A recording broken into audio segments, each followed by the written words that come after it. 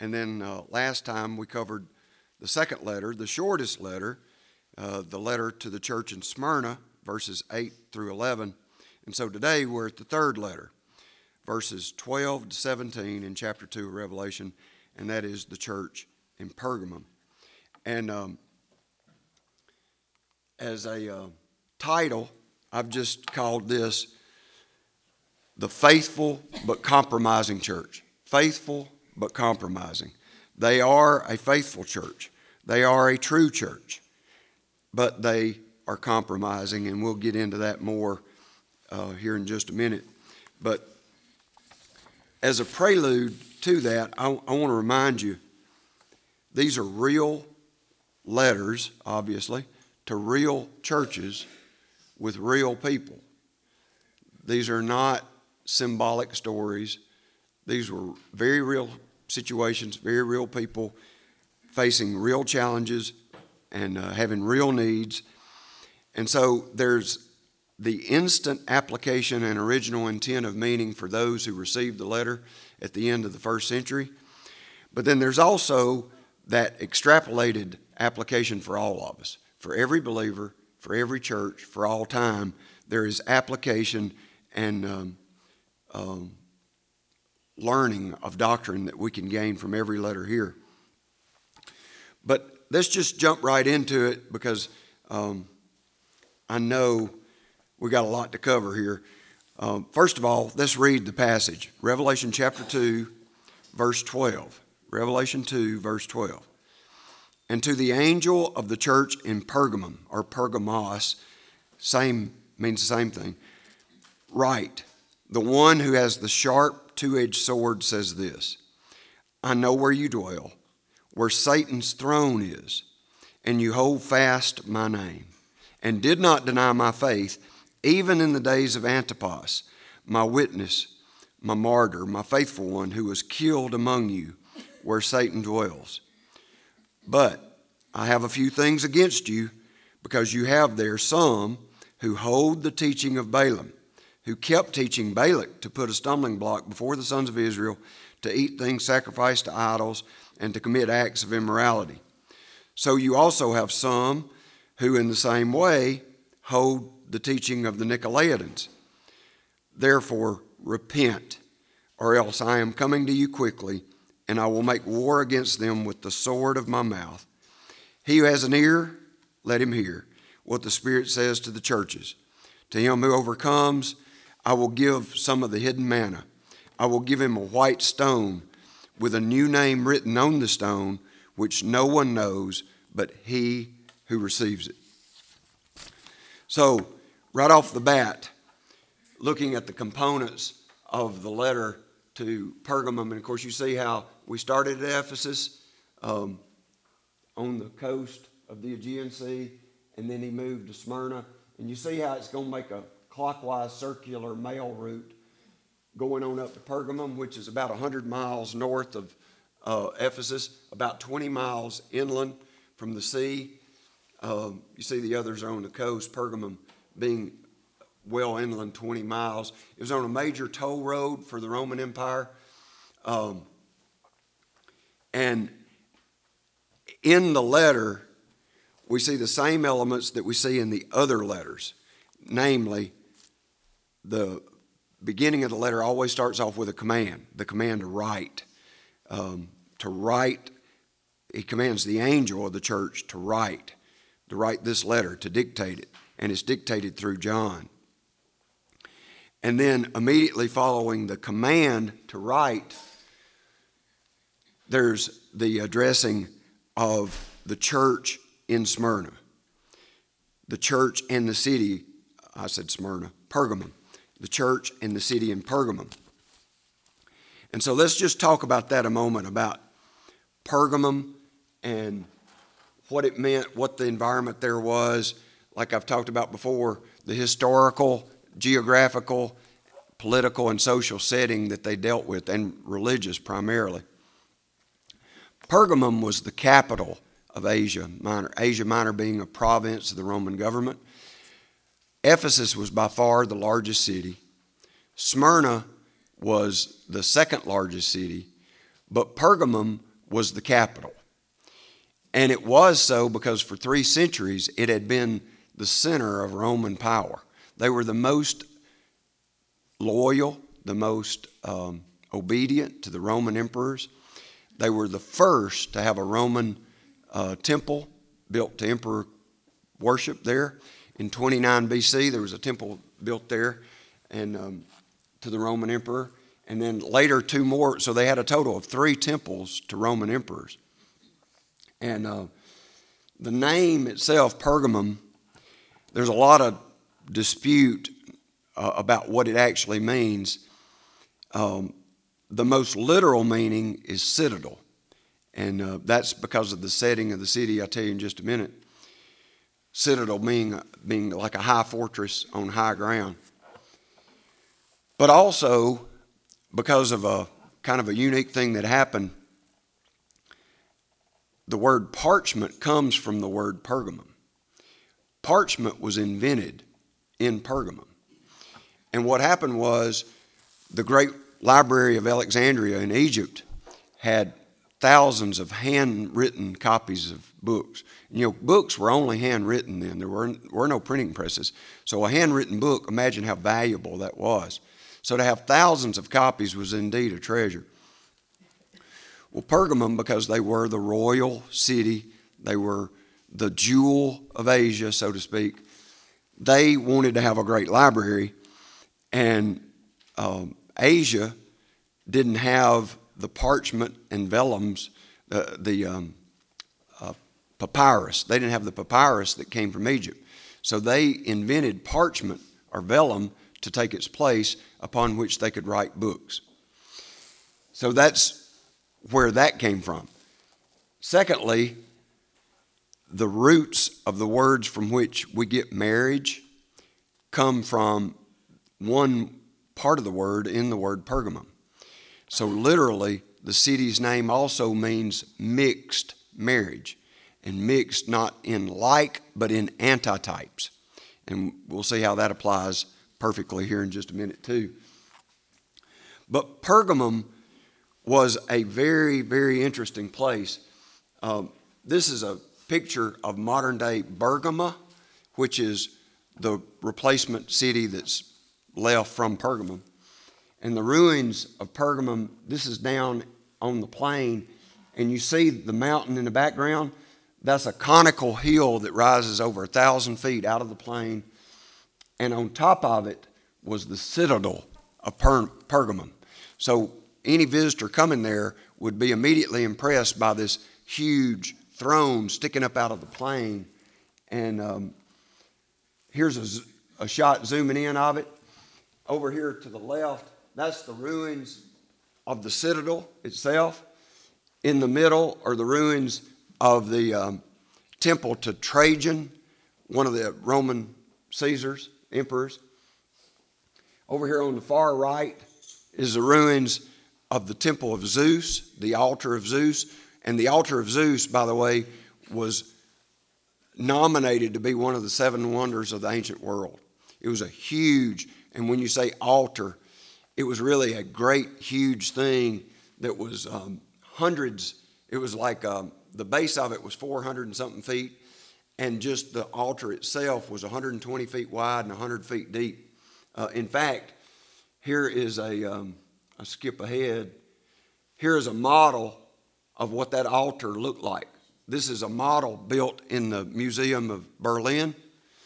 But to go back, here is the theater, the Colosseum, and down below it, at the foot of this, would be the agora or the marketplace. Y'all remember that word? I've brought that up now 3 times. The agora was the marketplace of these cities. There's a shot up on the Acropolis. The high point of the city was called an Acropolis. And she gives you an image of the way the theater looks. This is up on top of it, and those are the ruins of the temple up on top. That's the ruins of the temple to Caesar Trajan. And then here's a model of the way it was laid out. See the Trajan temple on the left, the library, the temple to Athena, the altar of Zeus, and then the agora down below, which is the marketplace. And then there's a temple to Dionysus, which is the Greek god of what's his name? Bacchus. Yeah, the god of wine and drunkenness. Yeah. And so anyway, here in this city, you had all this going on. But in addition to the temple to Athena, to Zeus, and to other Greek gods, and being the center of Roman emperor, the imperial cult, worship of the Roman Caesars, another big point to make here is that they also were the center of worship of a god called Asclepius. Asclepius. I had to look this up to figure out how to pronounce it, but Asclepius is the Greek god of healing and medicine. The symbol is a snake wrapped around a pole. And now, any of you in medicine, y'all have seen the symbol, the caduceus. And the caduceus is two snakes wrapped around a pole that face each other. Well, and by the way, he's also known and worshiped as a savior. Snakes are a part of everything to do with the worship. This is an inscription on some of the columns from Pergamum. This is actually a column in Pergamum. You see the snakes there. And here, do y'all recognize that symbol? That's the symbol. That's not the caduceus. That's the Asclepius, which is on the back of every ambulance. You see?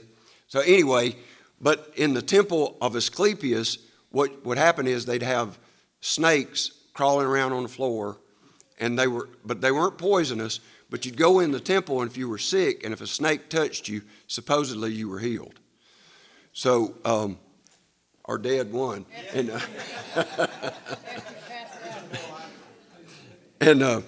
But the reason why I'm bringing all this up is because in the letter, y'all remember me reading, I know where you dwell, where Satan's throne is?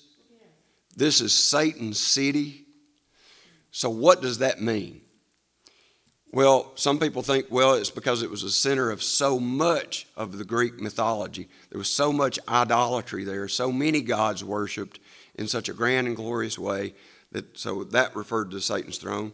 Some think, well, it was the center of Roman emperor worship, the cult of the imperial worship of Caesar.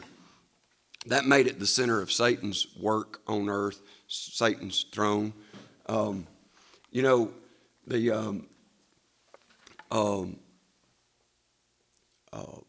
situation there had many possibilities for why it was called Satan's throne. And some people think that's just like a hyperbole, that it's just referring to the fact that there was intense demonic activity there. But I think it's significant that it's referred to as Satan's throne. In other words, Satan's city. And I think, and as y'all know, I take things very literally, or try to first, as the natural meaning of things. And you remember how we talked about in the beginning how I believe that a lot of this, like the use of the term angel, is giving us a glimpse into the spiritual battle that's going on in the background. You know, there is a spiritual warfare that we don't see.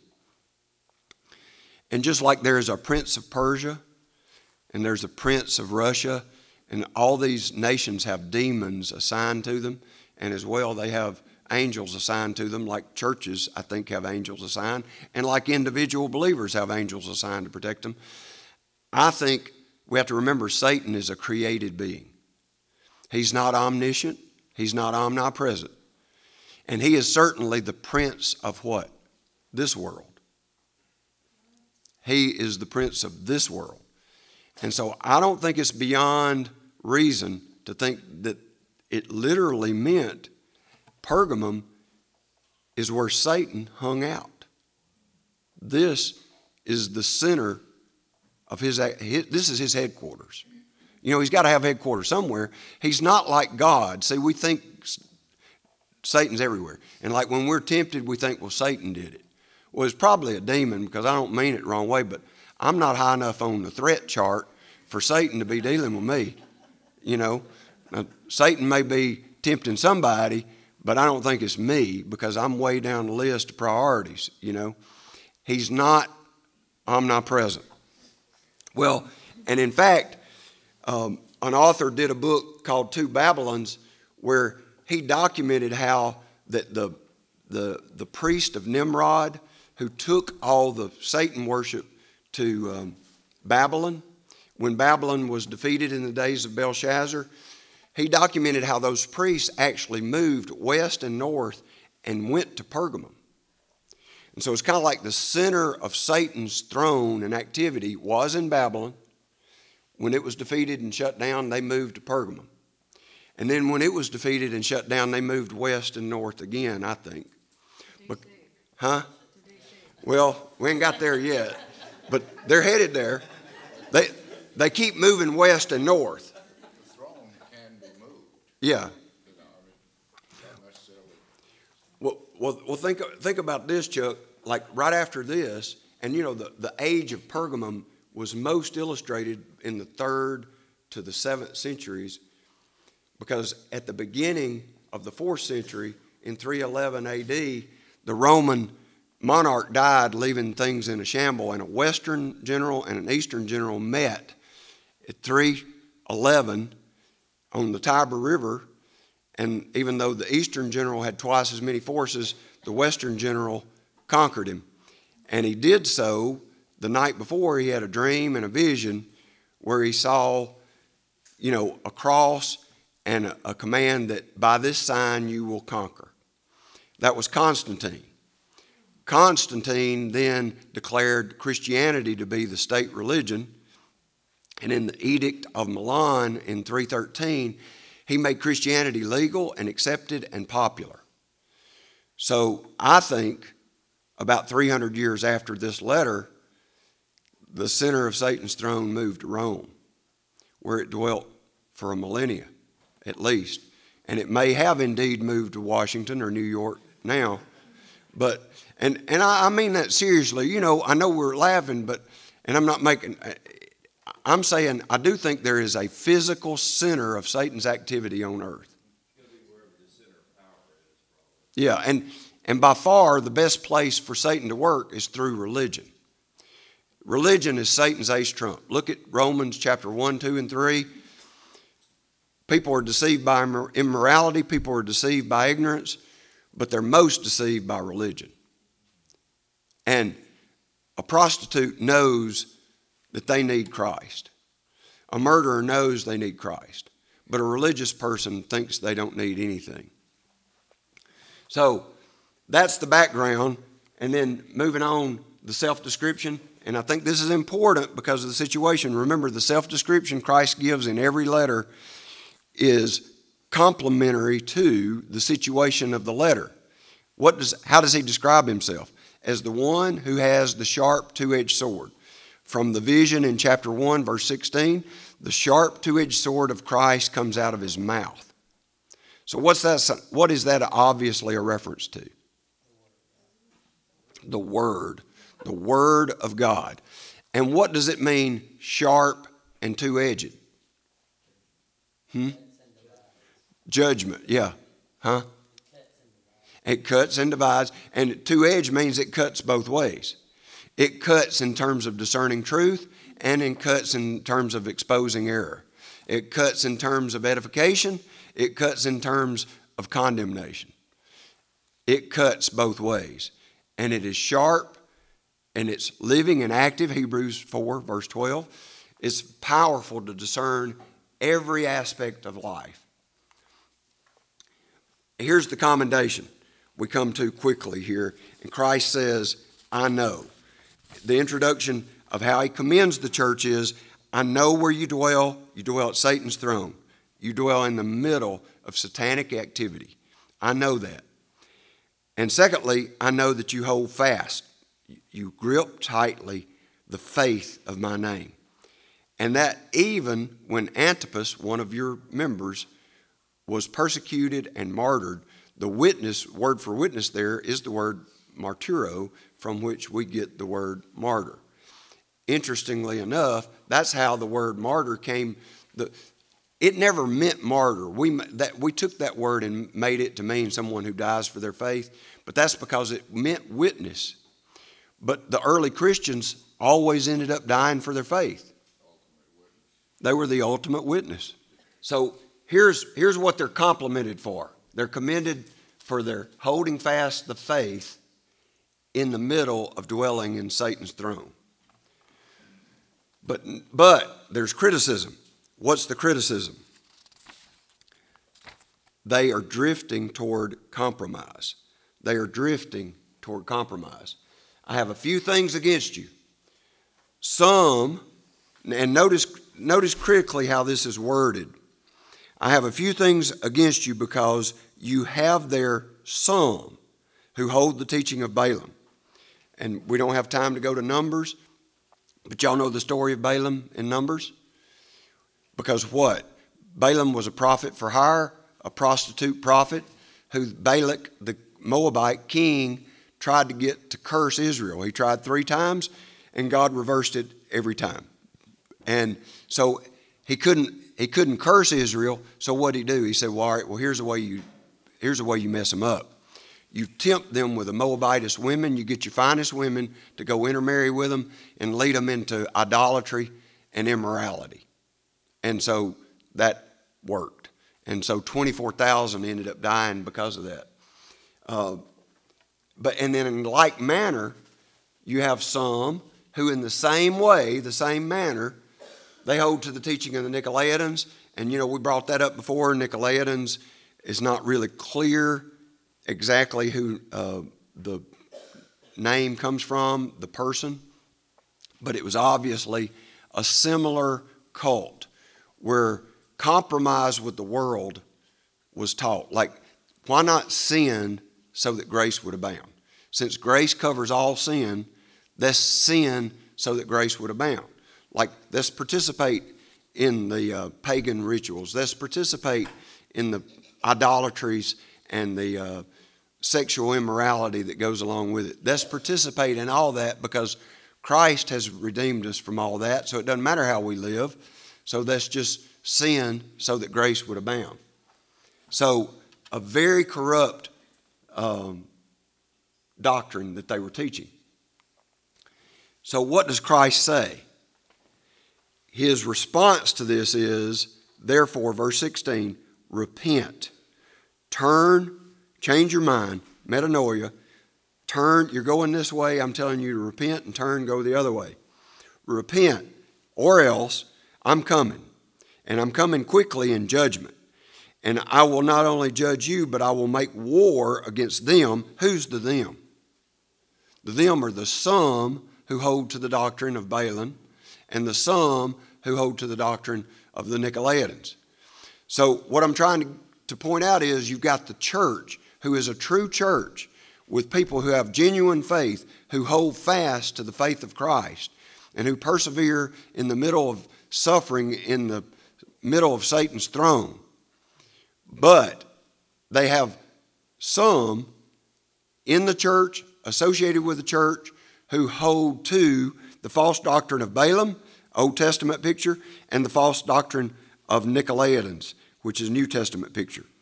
Both a practice of immorality, sexual licentiousness, and idolatry.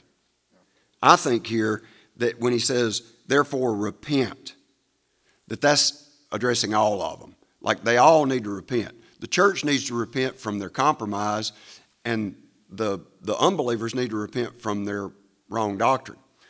But then when he says, or else I'm coming to you quickly and I will make war against them, the them I believe to be the ones in the false doctrines of Balaam and Nicolaitans, not the true church.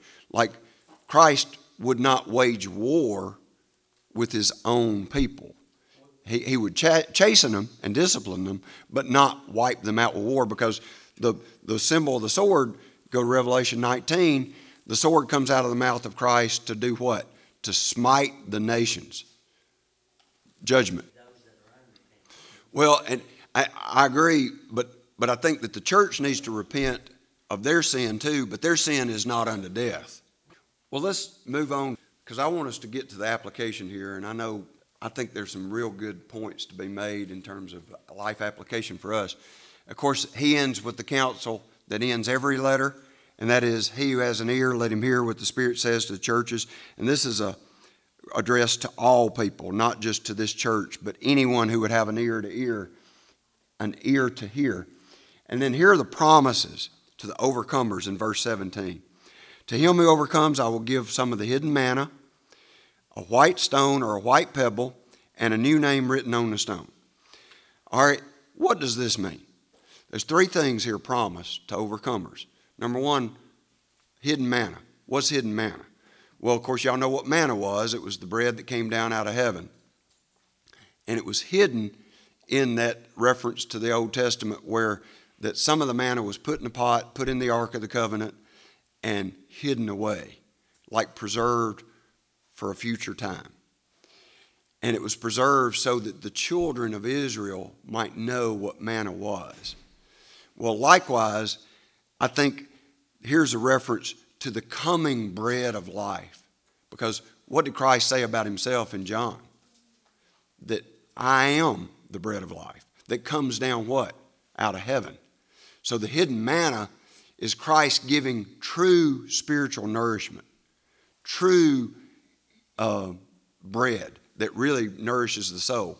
And of course, who is that bread? Christ. He means giving himself in true nourishment. And then he says, I also give him a white stone, a white pebble. Many different interpretations of what that could be.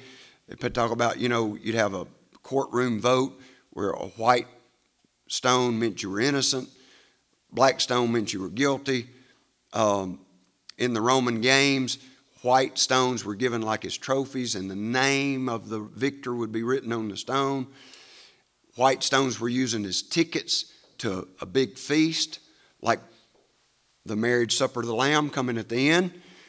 You'd have a white stone to gain entrance to the big feast.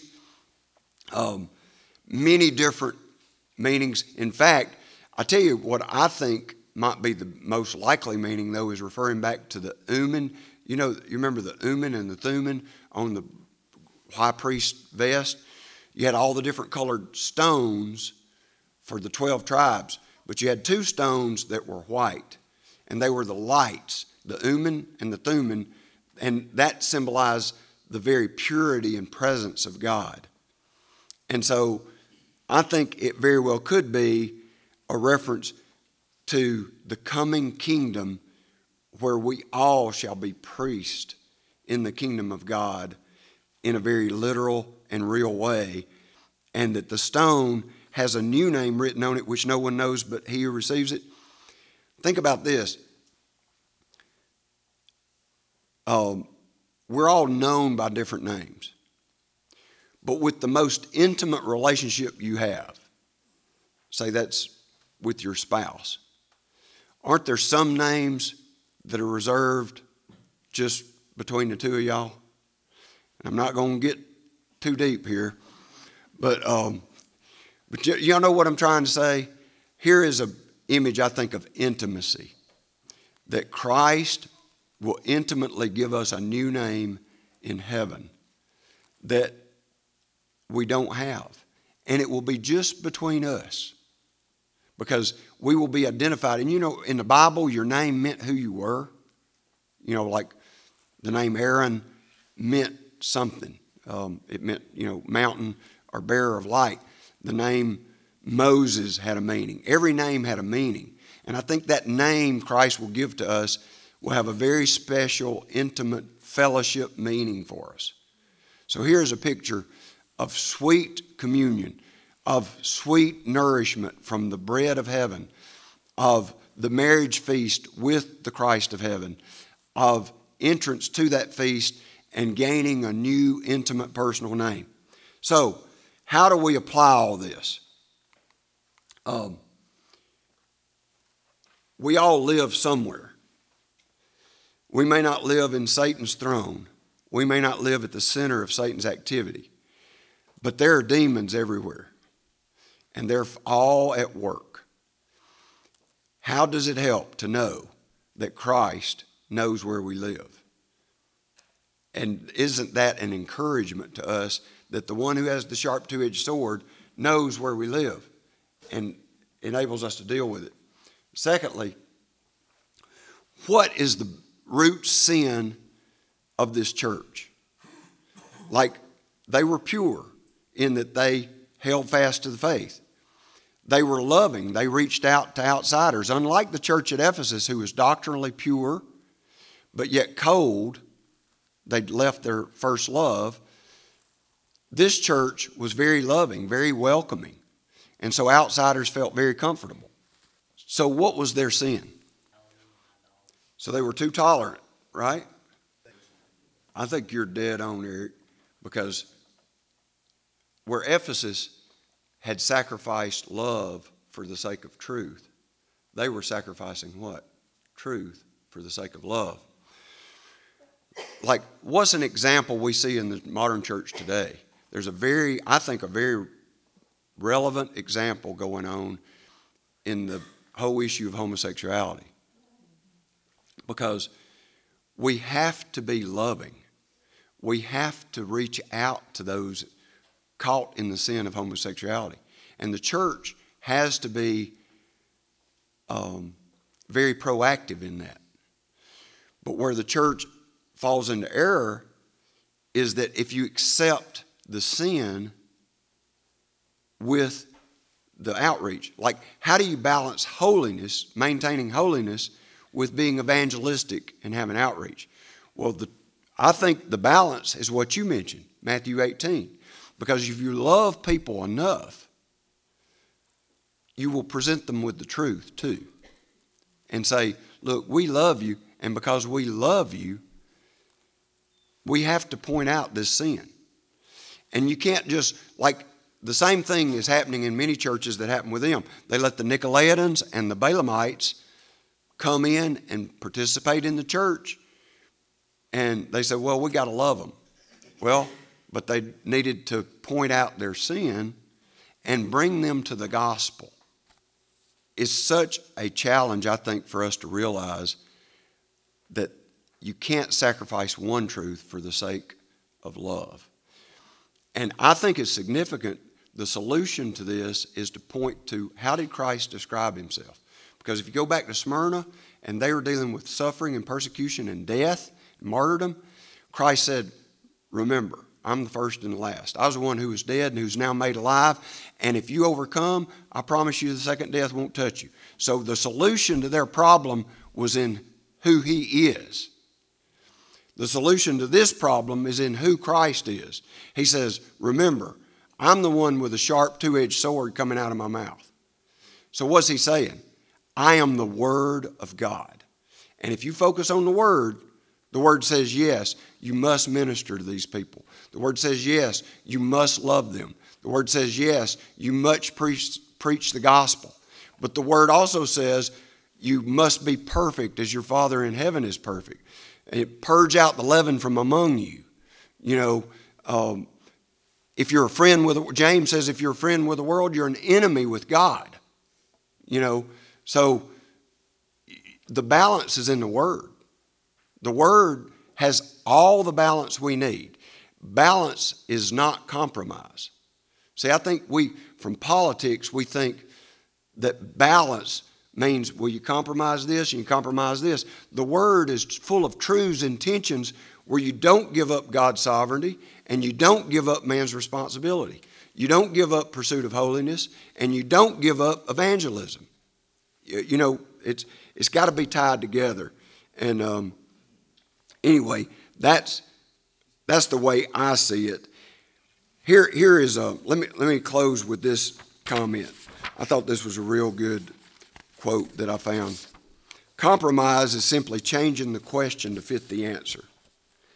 Compromise is the art of giving your opponent that which he is not powerful enough to take. Think about it.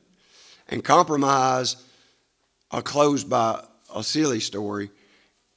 trying to compromise with the throne of Satan or the works of demons is like the hunter who was cold one winter and so went out to kill a bear, and he found a bear, and the bear said, "Why are you going to shoot me?" He said, "Because I'm cold and I need warmth."